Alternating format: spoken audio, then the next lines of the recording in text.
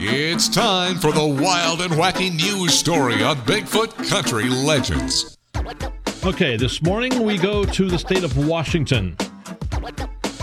There's an electronic roadside there, okay, at Spokane's Northwest Boulevard near Audubon Park. One of the signs said, work ahead, slow down, that kind of thing, flashing electronic sign.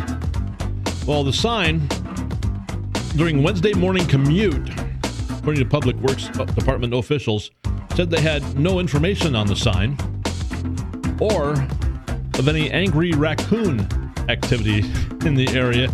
See, the sign was flashing angry raccoons ahead.